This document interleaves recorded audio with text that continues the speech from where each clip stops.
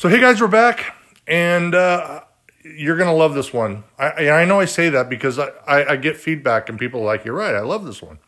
And this lady is phenomenal, and she is all over in Western history, and she's written a book that you guys all know, but we're going to talk to her about her life and how she got involved with this person and why this person. But before we do that, we have to thank the folks over the Tombstone Epitaph, Arizona's longest running newspaper. You can find them at tombstoneepitaph.com. If you do the 3-year subscription, it's $60. If you do the 1 year, it's $25. So if you do year to year to year, you're going to pay $75. Well, you might as well just do the $60 for 3 years and save $15. And again, Mark and Eric and all the folks over at the Epitaph are putting together Western history on a newspaper, and it gets mailed right to your door. Mine showed up yesterday, and I can't even fathom all the cool stuff that's in this new Epitaph. And so if you want to get it delivered to your door, super easy, go to tombstoneepitaph.com. I also want to thank my friends and second family over at the Wild West History Association. I urge you to join at wildwesthistory.org. They are a phenomenal group that puts out the journal, which is a book, a true book, and it really becomes a book that you're going to want to keep because it's true provenance, it's true history, it's research, there's no ads, there's no makeup ads or automobile ads or anything. It's just jam-packed. It's over 100 plus pages. It gets delivered right to your door. It's $75 a year, and it really is. I mean, 4 times a year the journal shows up. It comes out to about $20 a book, which is cheap for a book. And this book is not cheap. It is jam-packed. And so we also have the roundup coming up in 2023. And I'm hoping that the lady that we're interviewing today is going to be there. And where are we going? To Alamo, down in San Antonio. And it's going to be the best time. So look at the Wild West History Association at wildwesthistory.org. Now, the lady that we're interviewing today is Victoria Wilcox. You can find her books at her information at victoriawilcoxbooks.com. That's Victoria Wilcox, 1L, books.com. And she's got everything there, her day-to-day movement, what's going on, the new stuff, the old stuff, the histories, pictures. It's a beautiful website. And when I interviewed Linda Womack last week, I told her that, and I'm letting you know, Victoria, that if you have a site counter, there's probably 20 or 30 visits on there, and they're all me because I just kept going back and forth because there's so much information on this website. And again, it's victoriawilcoxbooks.com, and you'll get it all there. Now, her books are available at Barnes & Nobles, booksellers, Amazon, everywhere that you buy books. Wherever you go, you're going to see her books somewhere in the bookstore or on Amazon or wherever you go. You can't miss it. So make sure that you go, you pick up the books, you get it, you read it, and then you keep it and you add it to your history collection and you make it a reference, because really it's so jam-packed with history, it becomes a reference point for your continued research, especially about Doc Holliday. And there's just so much there. But again, if you want to find out more information about Victoria, go to victoriawilcoxbooks.com. Welcome this morning. Thank you, Mike. I've been looking forward to talking with you. We spoke in a pre-interview this morning, actually, that you were born in California and your family was involved. They called you, your family, a pioneer family about Hollywood. How did that come about? I know how it came about, but how was your, right? I know how that happened, but I mean, how was your family involved in Hollywood history? Well, it's kind of how my family was involved in the westward movement, to tell you the truth. Let me start at the beginning with that.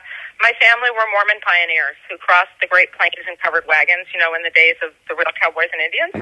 And my grandfather ended up in Southern California. He had been in Utah in the mining industry and ended up in Southern California in the early days of Hollywood. He had a job with a company called Pacific Title that his cousin had begun, his brother-in-law had begun. Pacific Title did the opening and the closing credits for all of the big movies. So my grandfather lived right there in the midst of, burgeoning Hollywood. And my mother grew up in this house with Hollywood actors and things hanging around, and the most interesting one of those characters was Errol Flynn. If you remember Errol Flynn, the great swashbuckler, but also did westerns. And my mother's cousin, because now the family's out there in California, my mother's cousin became an actress. Her name was Ruth Rogers.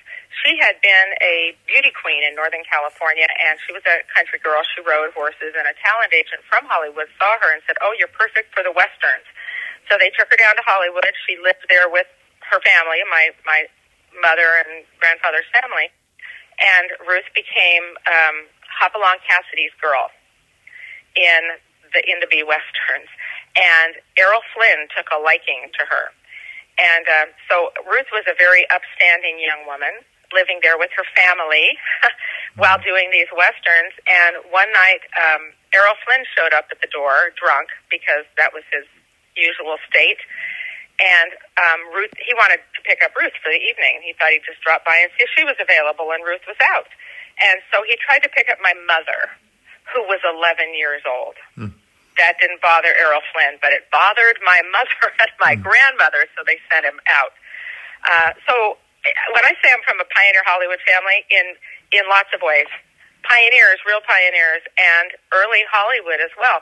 And so I grew up with these stories of early Hollywood in my head. My mother didn't think a whole lot of actors because she'd been on the dark side of it with a lot of them. But grew up with westerns as part of my culture. And so I think I have kind of a unique look. I didn't come at westerns from TV westerns in the 1950s. I came at westerns from way back before then, 30s and 40s in Hollywood with the big westerns. So there's my pioneer western heritage. So was that your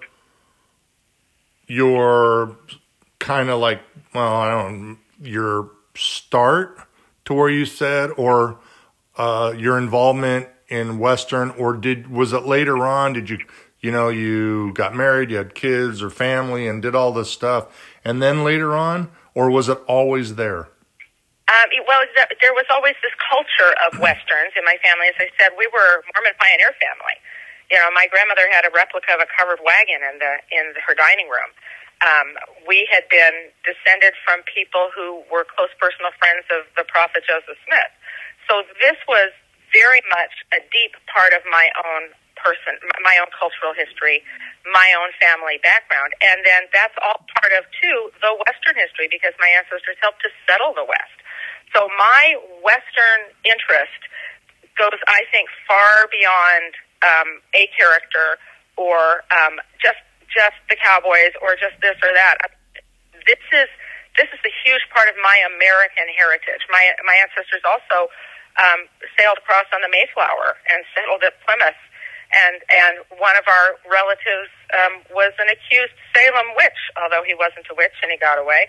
So my mind and my heart are deeply connected to the span of American history. And so for me, Western history is part of that whole movement, not just a small part of it. And so as I got older, there were some Western movies that I saw which brought it to life in a very nice, real way for me. I could picture it. How the West Was Won was one that my family had taken me to see when I was young in the movie theater. Oh, my goodness. I loved how that told all of these different stories that all combined. Loved that film. And then probably the turning point for me in coming to a personal love of Western film was the movie True Grit, the first True Grit. Charles Portis's brilliant novel, and this first one, turned into the John Wayne Western. And it was the first time I'd ever seen, and I'd seen John Wayne, of course, but it was the first time I'd ever seen Glenn Campbell. And so I was a young and impressionable teenager, and I thought he was wonderful. And so I became a big Glenn Campbell fan after that and went to some of his concerts. And he wasn't a terrific actor in that film, but he brought a really fun element to that film. And of course, that film is just beautiful to behold. Hal Wallace's picture, beautiful score, and I remembered so well seeing John Wayne, riding on his horse through these shivering aspen trees, which of course were not in Arkansas where the book is actually set. They filmed it out, further west. But, the visual images were so wonderful. And, it's no wonder that so many people fall in love with Westerns when you have adventure and history and beautiful settings all tied together. Western stories are very filmable. In fact, just a little aside, a Western was the very first film made in America. The Great Train Robbery. Mm-hmm. There had been a train robbery, not in very recent history, just a couple of years before, and they kind of filmed a version of that because the original films were called movies because they moved, and you needed to film things that moved, not static pictures, not a play. And, things moved in the West. Horses moved, trains moved. And so these became the images of the very first film industry productions because Westerns moved. So, that's a pile to, I guess, dig through. But my personal history, my family history, my tie to American history, and then put all that together with the Hollywood vision of Westerns. I mean, who could resist? But you didn't do Westerns all the time. Because I read that you received a degree in English, that you actually went to college and became a medieval English history major and received a degree in English literature. Now, how does a woman who's bathed in Western history become a medieval English history major and receiving a degree in English lit? Well, I got to say, as an English literature person, I like your use of the word bathed there. I've never thought about myself that way, but that is what it feels like. I'm bathed in this Western history, so that was good. I give you an A on your paper for that one. Thank you. Of course, I love film. I'm out there in the midst of film, and I love music. I'm also a singer and a songwriter and conduct choirs, and I saw the film Camelot. And I fell in love with that history, film, music, put together, loved it, and so I became fascinated with Camelot. And it appears that my family's also linked through family ties to perhaps King Arthur. So that was another family history story for me. And so I became fascinated with that period. And I read everything I could find about English history, delved through all of the novels about English history, and then the Durant's books on history and, English history, everything that was available, I read. And so medieval English history was my core place at that time, and so I thought I would major in that. But, it's a really narrow field. And you get to college and you start to look around, and other things become interesting to you. And I had always written. I'd written my first poems, I think, when I was 4 years old. I'd always written. I was a creative writing class member in high school. I was the head of the creative writing magazine when I was in high school, and so writing was what I did. So I changed over to English at that time, and I actually did. After I graduated with my degree in English, I also got minors in psychology and music, and I loved figuring out how people thought, and that really plays into writing about people, about historical characters, because you have to go into why did they think, why did they do what they do. So my psychology work plays into that as well. And then in graduate school, I didn't finish graduate school, but I started graduate school as a playwriting major. So I enjoyed writing dialogue. So, that's an anomaly. My whole life I wanted to write, I wanted to write a book, and I didn't know what it was going to be. And when I first was married, I thought I would write a children's book because I was looking forward to having children, and started on one, and I had clever characters and clever dialogue and no idea what the story was going to be about, which is not how you write. You got to have a story to tell first. so I always had this desire to write, but then I became busy having a family and, set it aside for a while. So that's why Western history turned into English literature for me. Did you ever write a book outside of Western history? Like something about the medieval times that's sitting out there that's on your shelf that'll never get... No, I never did. But I've got a lineup of books I'm working on now with Westerns, and I've had so many people say, "What's going to be your next Western?" Well, my interest in writing about Western history is extremely focused on one character, Doc Holliday, and hopefully here we'll talk about why, and people will understand why my focus on Doc and how that really plays into my personal life as well. But I'm writing now another historical novel about the settling of the resort town of Destin, Florida, that starts in 1835 in Connecticut and talks about how a Southern dynasty was formed. I'm writing a book about Salem witches. I've got one about the lady who was the owner of the richest ranch in Texas at one time, who was descended from Scottish nobility and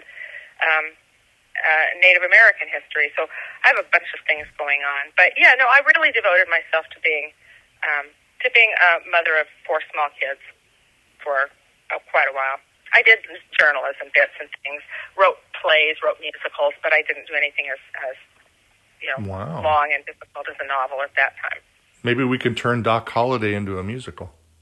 Wouldn't that be fun? That would be fun. on my website, I have a space there where people can listen to some of the songs that were inspiring to me as I wrote his story. Some writers listen to a lot of music while they write. To me, that's distracting. I want silence. I just want to hear my characters talk. But there were points where there were emotional things going on, and I found music that really expressed that emotion to me. And so you get to hear those things. In fact, we're working on the audio book now for Southern Sun, the first book in my Saga of Doc Holliday trilogy.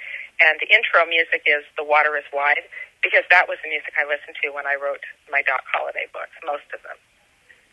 Well, if you're wondering who we're talking to Victoria Wilcox. She is the author of The World of Doc Holliday. That's you can find at bookstores and everywhere, Amazon, wherever you buy your books. And you can also see more about her, what she's got going on, at Victoria Wilcox Books, and that's 1L. The reason I say that is I've gotten so used to talking about Wilcox, Arizona, that has 2.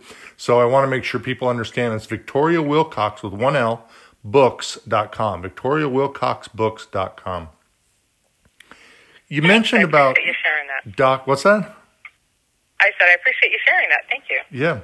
It's important because I want people to know, to learn about you, because I think some people, they buy the books, at least I do, which is why I started this podcast about showcasing researchers, historians, writers, which is I read the book and I see the name down that says buy, and I'm like, what is it? Who's this person?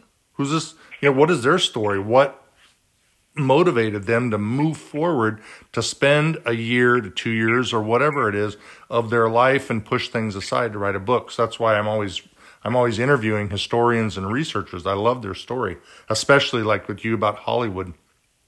Great stuff. Thank you. I'm going to ask you about the trilogy because please do. I'm a little confused by it. Okay. So, are there 6 books or are there 3? And the reason I ask, is 3. Okay, because the reason I ask is when you go on the website, there's covered, the Saga of Doc Holliday, but then there's 3 books before with different covers, or is that the Son of Doc Holliday? That's a very good question. No, the Saga of Doc Holliday, and that is my trilogy of 3 books, and I'll tell you how it turned into 3. But it was originally published by one publisher, and then it was picked up by a bigger publisher. And when a publisher republishes the same work, they want to give it new titles and new covers for the sake of bookstore purchasers, not the readers, but this is for the buyers for bookstores, so that they know very clearly which publisher's edition they're buying. So So the text is exactly the same. So the first edition was Inheritance, Gone West, and The Last Decision were the titles of the trilogy when it first came out. And then when it was picked up by a bigger publisher, reissued in, the first edition was in paperback and hardcover. The second edition was just in paperback, and it has it's easy to see what they are. It's these very dramatic covers in bold colors with shadowy kind of images on the background. And each one of those books includes, in the image, there's a moon in all of them. So they really tie together nicely. And the titles on the second printing, the second edition, are Southern Sun, Dance with the Devil, and Dead Man's Hand. And I was blessed to be able to pick the titles for the second edition. And in fact, Southern Sun was the actual title of the original book when I first wrote it before it became a trilogy. So it's kind of complicated. But I can tell you know how I came to write those books? Would that help explain this? It was confusing. It was confusing because you should see my notes. Like I'll spend a couple of weeks or more researching a historian or a writer. And I'm like, she's got written 6 books, but they're the same book. Like, I'm like, what is she doing to me? I'm like, so are the original 3 books, obviously they're out of print. Are they collector's items? Well, some people think they are. There's people who have like the first printing of the first edition of the books, locked away somewhere. Books have whatever value you put on them, and right. whatever value somebody else might want to give you for them. So, yeah, there's an assortment of people out there who, think they're highly prized. I prefer the second edition. I think it looks better. So I was concerned about the first edition, honestly, to tell you the truth. The very first book, it shows a very elaborate Southern mansion, and that doesn't really exist in that first book. Mm-hmm. And yet, it drew a lot of audience, and that's what the publisher was after. So, when I am not self-published, one of the blessings of being self-published, aside from the challenges of it, one of the blessings is you get to pick exactly what your book looks like. And if you work with your own good, if you hire an artist to help you, you can maybe achieve that look.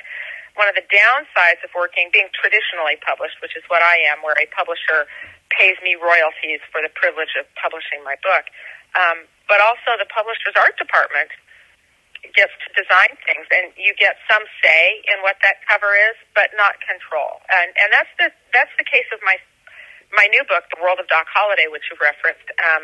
And that I had a whole different cover design for that. In fact, there's a blog post on my website that talks about what my cover design was going to be and why it ended up being what it is.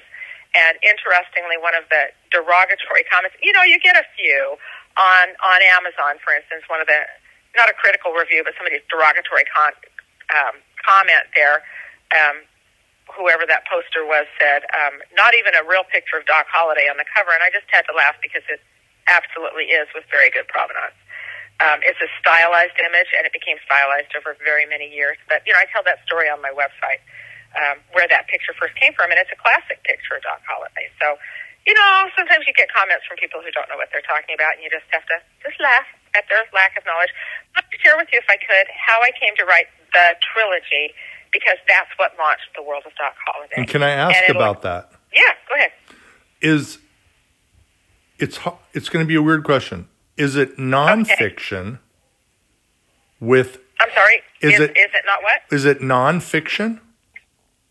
The trilogy is historical fiction, exceedingly well-researched, 18 years of research historical fiction, and holding close to the history at every point that there was history to hold to. And The World of Doc Holliday is absolutely nonfiction. It's a pictorial biography. It's a biography, filled with pictures. Right. So, and they have different purposes. And I discovered as I was writing that there are very decidedly different tastes in Western writing. Some people love stories about the West, and they want to read historical fiction. And really, any novel set is historical fiction because it's a novel. It has all the elements of fiction, but it's about a period of time in history. So whether it bills itself as Louis L'Amour is historical fiction. They're fictional stories set in the West. because there were people that knew I was going to be interviewing you. Yes.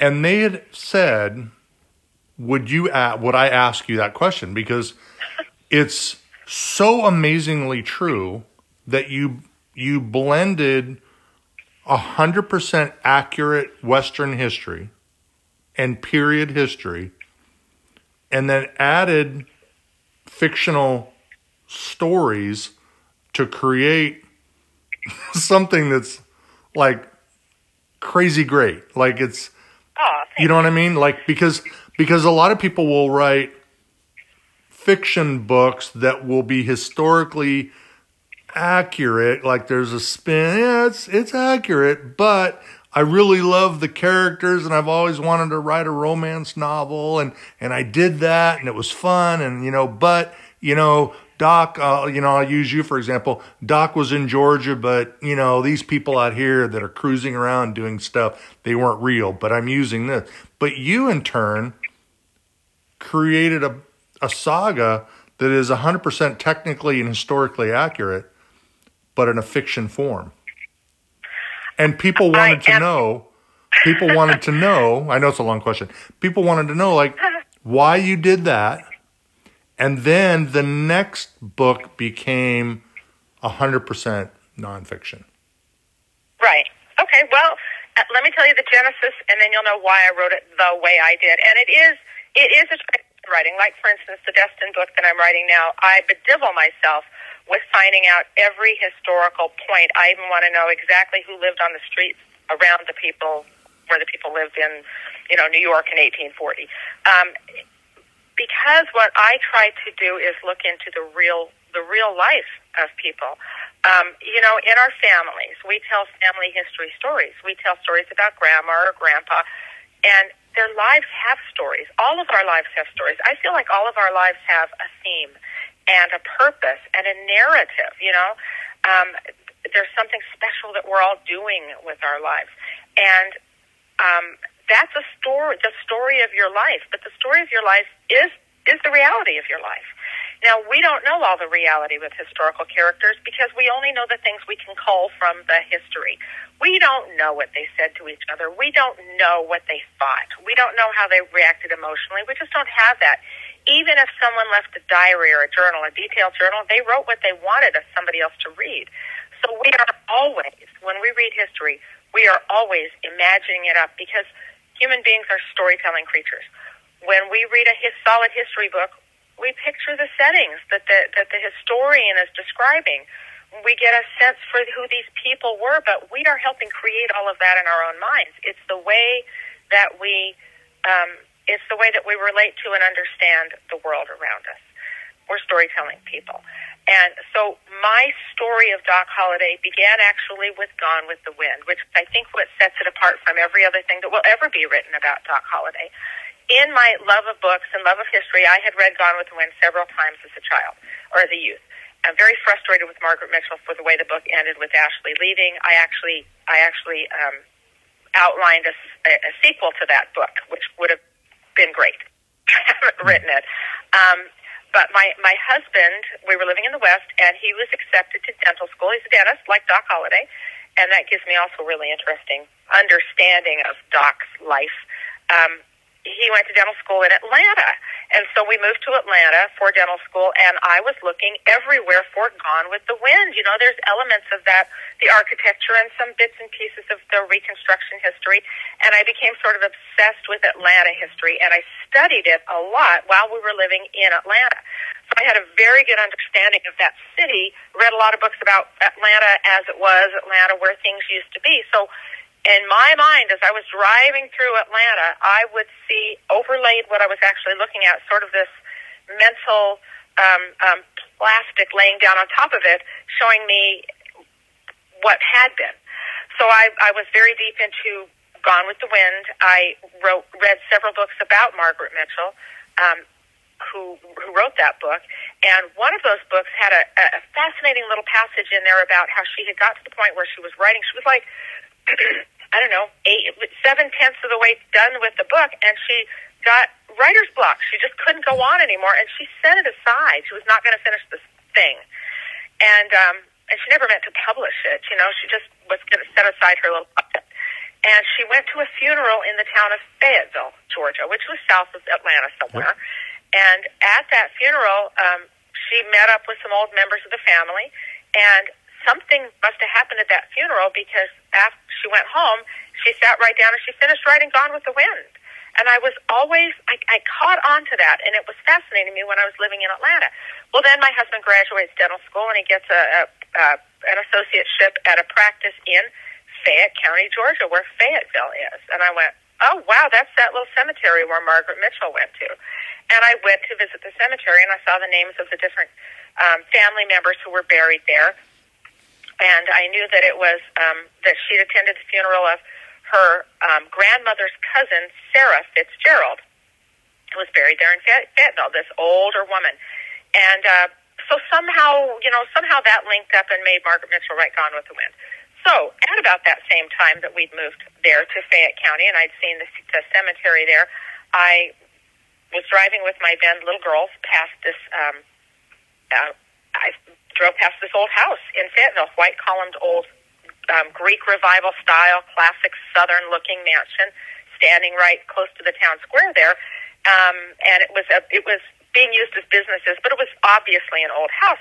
And I took one look at that house, and I knew I had something to do with it. I just felt absolutely connected to that house.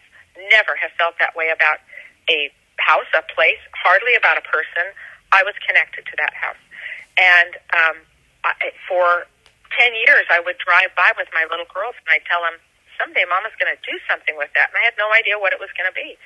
And finally, after a period of time, I called the local historical society. I said, can you tell me about this house? You could easily research something. And they told me that the house was built before the Civil War. Troops had marched right by it. It had been used as a boarding house for a local school at one time.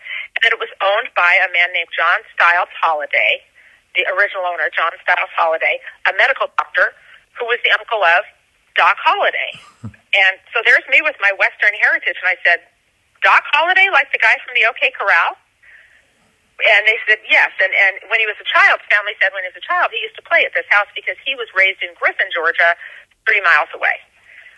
And I was just thunderstruck. Doc Holliday from the Wild West is here in Fayette County, Georgia. Oh, and by the way, this house is related to Gone with the Wind, because this house is mentioned in the first chapter of Gone with the Wind. When it was a boarding school, Scarlett O'Hara supposedly stayed at this school.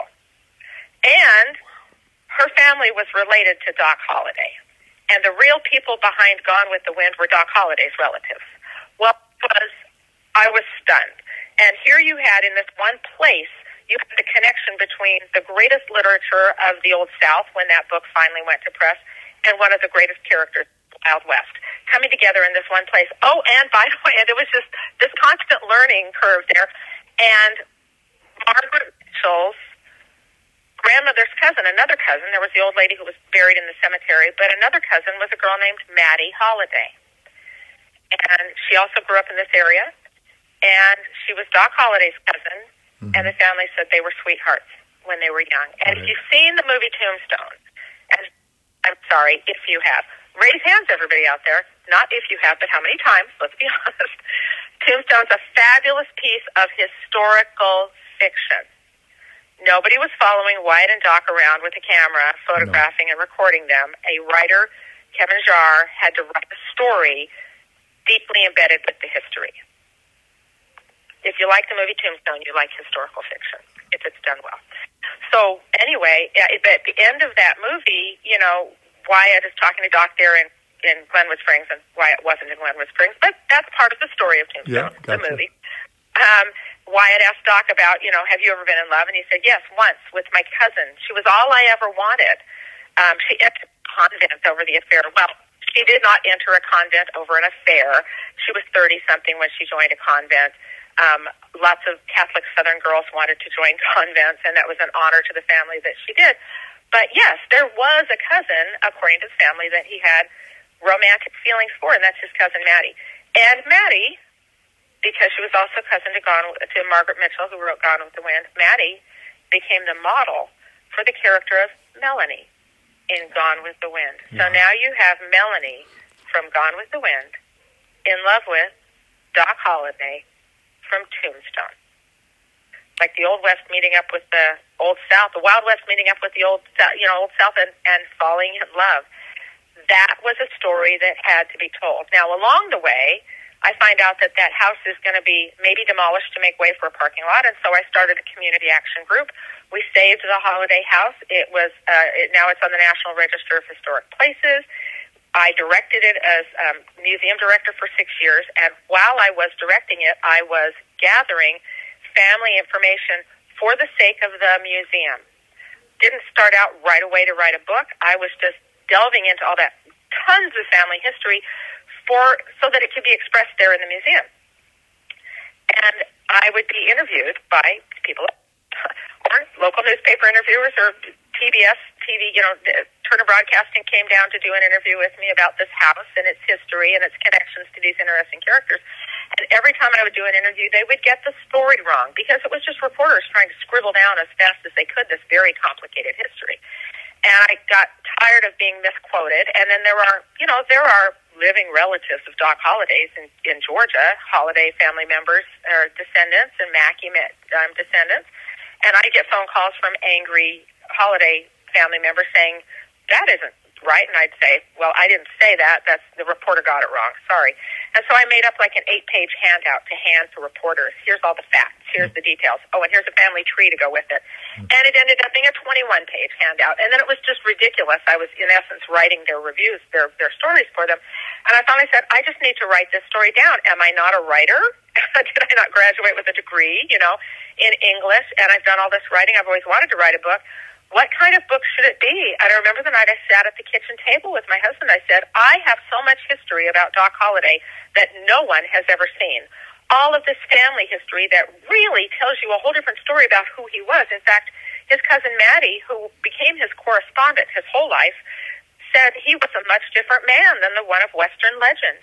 So I had all of these great stories that needed to be told. I was a writer. I could do it, but how should I do it? Should I write a solid biography, which I could have done? And I didn't know at the time, hadn't yet met Gary Roberts. We were actually introduced to each other by the family. But I didn't know that, well, in fact, Gary wasn't writing his book at the time. So there wasn't a biography of Doc Holliday coming off the presses. So I could have written a biography, and I thought, but you know what it needs to be? Because of his connection to Gone with the Wind, I need to write that story. And so that would have to be a historical novel, like Gone with the Wind is a historical novel, so that people who loved Gone with the Wind can read this other version of the same story that's Doc Holliday's story. I wanted a book that could be on the shelf next to Gone with the Wind. I knew, because I knew what the story was, it was going to be huge. It would follow Doc from his earliest years in Georgia all the way to the end of his days in Colorado. The Tombstone and the OK Corral would be a major part of that story, but just part of the story, because his whole life was epic. It was his life was an American saga that covered Civil War and Reconstruction and the westward movement. And, he ends up there in Tombstone and the few years that he does those things, but his story was just epic. And I knew this book would be a lot like Gone with the Wind meets Lonesome Dove. Well, and so that would be huge. And so I set out to write a mammoth novel. So we honestly only have like 15 minutes left. Okay. Well, let me wrap up real quick with that for you, man. When I finished the book, it ended up being too big to be one book. No publisher would take a book that big unless you were Stephen King, because it was just going to be huge. And I was told I had to cut it into 3. So that is why there's a trilogy. The book is the saga of Doc Holliday, and it splits into the three sections of his life. And when it was done, I was on a book tour in Colorado, gone up to speak in Silverton, where he had gambled at one time. And on the way there, we took the Durango and Silverton Railroad up there, and I thought, oh, yeah, Doc was on this train. Nobody's ever written about his travels. I thought I would write a short little travel book for museums, like to be in railroad gift shops, about Doc's travels on the railroads of 19th century America. And the book blew up into something bigger and became The World of Doc Holliday, History and Historic Images. And it was fun because I could give the pictures and as you read that book, if you've saga, then you read this, you go, oh, what? That's where that story came from. That's where that part of the novel came from this real piece of history over here. And, of course, had to fill it with images, and it was a fun, new way to tell his story. So the narrative in that book is all straight history, narrative nonfiction, with lots of sidebars about the people and places he knew. So there you go. That's my life with Doc Holliday. Well, we're not done. We're going to squeeze more. And will you come back and do this again? Oh, gosh, I'd love to. Okay. Sure. So we're talking to Victoria Wilcox. She has written the saga of Doc Holliday, the trilogy, along with her new book, The World of Doc Holliday, available at bookstores everywhere and Amazon and online. And you can find out more about her by going to VictoriaWilcoxBooks.com. I urge you to do that because there's so much information. There's even another cover of the Doc Holliday book. I'm not going to ask her now, but I'd like to ask her later, that shows the Prescott photo, along with a train that is a beautiful cover. It's just fantastic. Thank you. I want to ask you, because I'd like to talk to you about that cover. Okay. Real quickly, in 15 minutes. I've never met Gary Roberts. I've interviewed him. He rarely does interviews, but he said yes to me. And we speak on the phone, and he is a Southern gentleman and a sweetheart of a man. And I say that in the most respectful way, because every time I call him, he's got this deep, I can't even do it now because it's early, but I've been working on my Gary Roberts impersonation. But I will call and he will see the number and he's like, "Oh, hi, Mike, how are you?" And I'm like, "Oh, great. I'm blown away that he even recognizes me." And when we speak and I say, hey, bud, I saw you were up in La Junta last week. "Oh, yeah, I was on a speaking engagement, and I did this, and I did that." And then it's an hour. Talk about real quickly your relationship with Gary, because Gary, it's been noted is that you're probably now the number one authority on Doc Holliday and his life and history. And you've uncovered more research or more information, and you're probably still uncovering more. Talk about your relationship with Gary. Okay, Gary Leland Roberts, Tifton, Georgia. When I was working on my books, my saga, and working with the Holliday House, I had the privilege of getting to know Susan Mackey Thomas, who was Doc Holliday's cousin, who lives in Valdosta, Georgia, and she's passed now, but the most lovely, wonderful Southern lady. We became dear friends. And she had written really the first most important book about Doc Holliday, called In Search of the Holidays. It was just a little paperback book. She published it herself, and it was family history, basis for my family history stories that are in the saga. And she told me that she had gotten in touch with a history professor at a Georgia college to help her come out with a new edition of that book, because she'd found more information, more pictures, and she really wanted it done in a really professional way. And this was Dr. Gary Roberts. And so he had a long history of writing about the West and a deep interest in Wyatt Earp. And she contacted him and asked him to help her, and then she introduced me to him.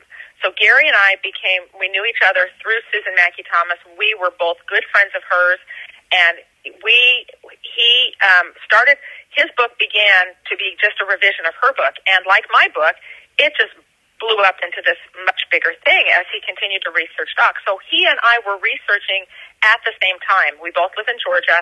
We were on the phone all the time comparing notes about things we'd turned up, and we'd say, "Hey, what do you think this means? Well, where does this go?" And so we both knew that we were writing two different animals based on the same story. And he would often say that he envied me the right to be able to imagine what happened between two historical points when we didn't know what was in the middle, because that's what you can do with historical fiction, whereas he was constrained to not imagine those things. He just had to say, it's this and this and this, and I don't know what happened in between. But our books informed each other. In fact, there's a passage he based a lot of his Georgia time for Doc Holliday on my research, actually. And there's even a passage there that he just kind of paraphrased me. And if you had read my books, you'd read his book and go, oh, that's Victoria's language right there. She said that.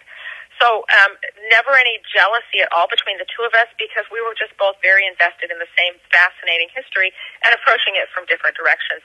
And this was so fun. Last week, the Wild West History Association filmed, I think it's going to be called An Evening with Doc Holliday. It's a 7-hour-long interview, and I'm the one who's interviewing Gary. Oh. And we just talked Doc Holliday for, he'd never talked so much on Doc at one time in his life. It was marathon, and I think it's going to be released as a series on their YouTube channel. So if you want to hear, and it's not everything he knows. We didn't even get to everything. But if you want to hear Gary Roberts tell so much about the life and history of Doc Holliday, that's going to be the place for it. And he is just the most wonderful, generous, kind-hearted man. And true historians, I have found, are not jealous of each other's work because it's the history they love. False historians think they own the history they found. We don't own it. It's not our history. It's Doc's history. And we both research it, and we get to talk about it, and we get to share it. And there should never be jealousy with people releasing books on the same topic. I mean, how many books about George Washington have been written? Right. You know, endless. Every writer has their own unique approach and insights. So I've been very, very honored in my life to be able to be deep friends with the Mackey family and with Dr. Gary Roberts. So we have 5 minutes. Okay. I asked Dr. Roberts, Gary, for those who know, he doesn't like to be called Dr. Gary. I had asked Gary, I said, Gary, if you could go into a time machine and go back in Doc's life or a period of time, where would you go? And he said he'd like to go back to his younger days to find out about things in his life, things that he had done. Was he really there when the discussion about shooting the little boys in the lake, or one of them, in the pond? He'd like to go back and find out things. River. What's that? The Withlacoochee River. There you go. And he says, oh, absolutely. I'd absolutely like to go back to that time. And he gave a whole bunch of stuff. I'm going to ask you the same question we have about 4 minutes. If you could go into a time machine and go back into Doc's life, where would you go? Oh, into Doc's life. I thought you were going to ask me where would I like to be. No. I want to find out about, I want to find out who the woman was he did his property to in Las Vegas, New Mexico. He owned a saloon. He purchased an 8-foot piece of property next to it, and the judge called him in for a second kind of witness to this thing, and he informed Doc that he did not need to include said wife on this deed, and her initials were, I think, A.B. something or other, but in no way upside down can we make that be Mary Catherine Hirone or Kate Elder or any of Kate's names. Who was the woman that was said wife on Doc Holliday's property deed in 1878 in Las Vegas, New Mexico? I think it would answer lots of questions about him. Because I go to Las Vegas often. I was just there last month.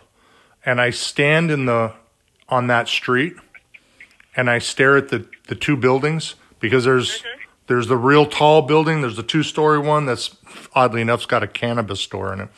And then I think that was a bank. And then next to it are the two buildings. And I can never figure out, is it the building on the left? I think it's the building on the right of the two that are up against the tall building. Am I correct in that? Well, if you're talking about Railroad Avenue down there by where the train is, yeah, pretty much. But that was only half of Doc's life. He also had a dental practice on the plaza in Old Town, New Mexico, and his dental equipment still exists. And it's a collector friend of mine owns it. Wow. Well, if you're wondering who we're talking to and speaking to, and I could sit here for hours, but she has a life and I got to go to work. We're talking to Victoria Wilcox. You can find all of her books on Amazon, everywhere, all booksellers all over the country. Anywhere you live, you can find it on Amazon. You can also find her updates at VictoriaWilcoxBooks.com. That's her life, and she's got so much stuff coming out. I've even got more questions that I didn't even answer, like I was going to ask her about Val Kilmer. She got to meet Val Kilmer in 2017. I wanted to ask her about that. Maybe we'll do that for the next interview. Of course, I want to thank my friends at the WWHA. You're a member of the WWHA, I believe, correct? Absolutely. Yes, spoken there several times. Uh-huh. Well, that's good, because if you would have said no, I would erase this interview, and I'd been like, bye-bye, bye. And but if you want to find more about the WWHA, go to their website at wildwesthistory.org. And if you're into social media, they're everywhere. My friend David Geiken, he's running the Instagram page. If you're an Instagrammer, go find the WWHA on Instagram. They've got color photos and information. They're also on Facebook. Gosh, go on their Facebook page, hit that join button, and see all the thing that's going on. We're putting content there constantly. Also, the YouTube channel, they're on YouTube.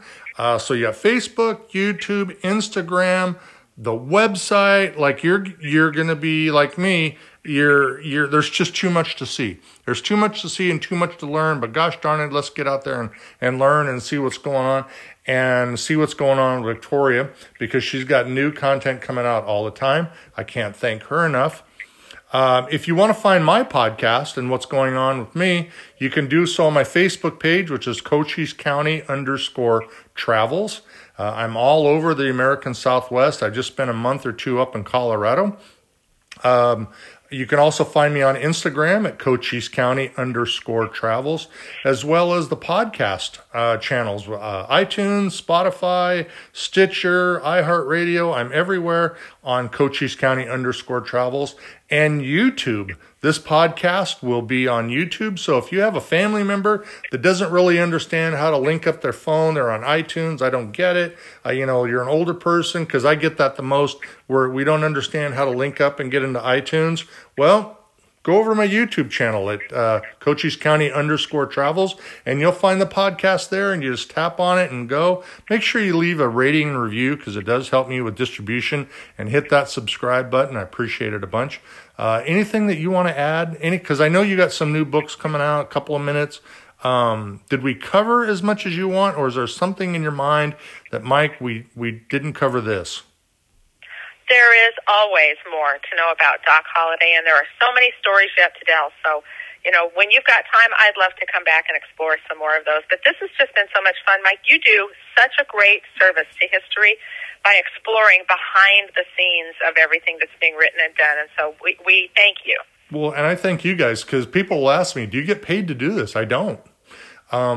We don't make a dime off of this. We have now over 50 hours of podcast.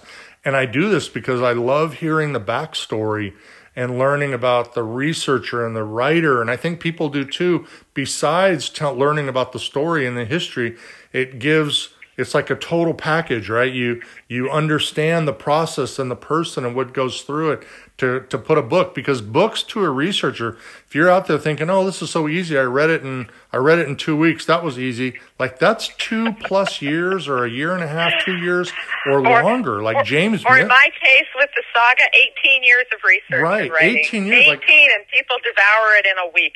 That's frustrating. And that's why I really want these podcasts out there, so that you understand what a researcher and a writer goes through to put a book out. And sometimes that book, the publisher will look at it and be like, we need to trim it down a little bit, or the format isn't right, and I don't really like the cover, and the forward that you got so-and-so to do, we need to shrink that down. And it becomes very frustrating to the researcher and the historian who this is their life. So I can't thank you guys enough for doing what you do, because I'm never going to write a book. But all of you that are out there doing it, we appreciate you a bunch. Again, I can't thank the WWHA enough. And of course, the Tombstone Epitaph, Arizona's longest running newspaper. Go out and have a great day. Safe travels, and we'll see you soon.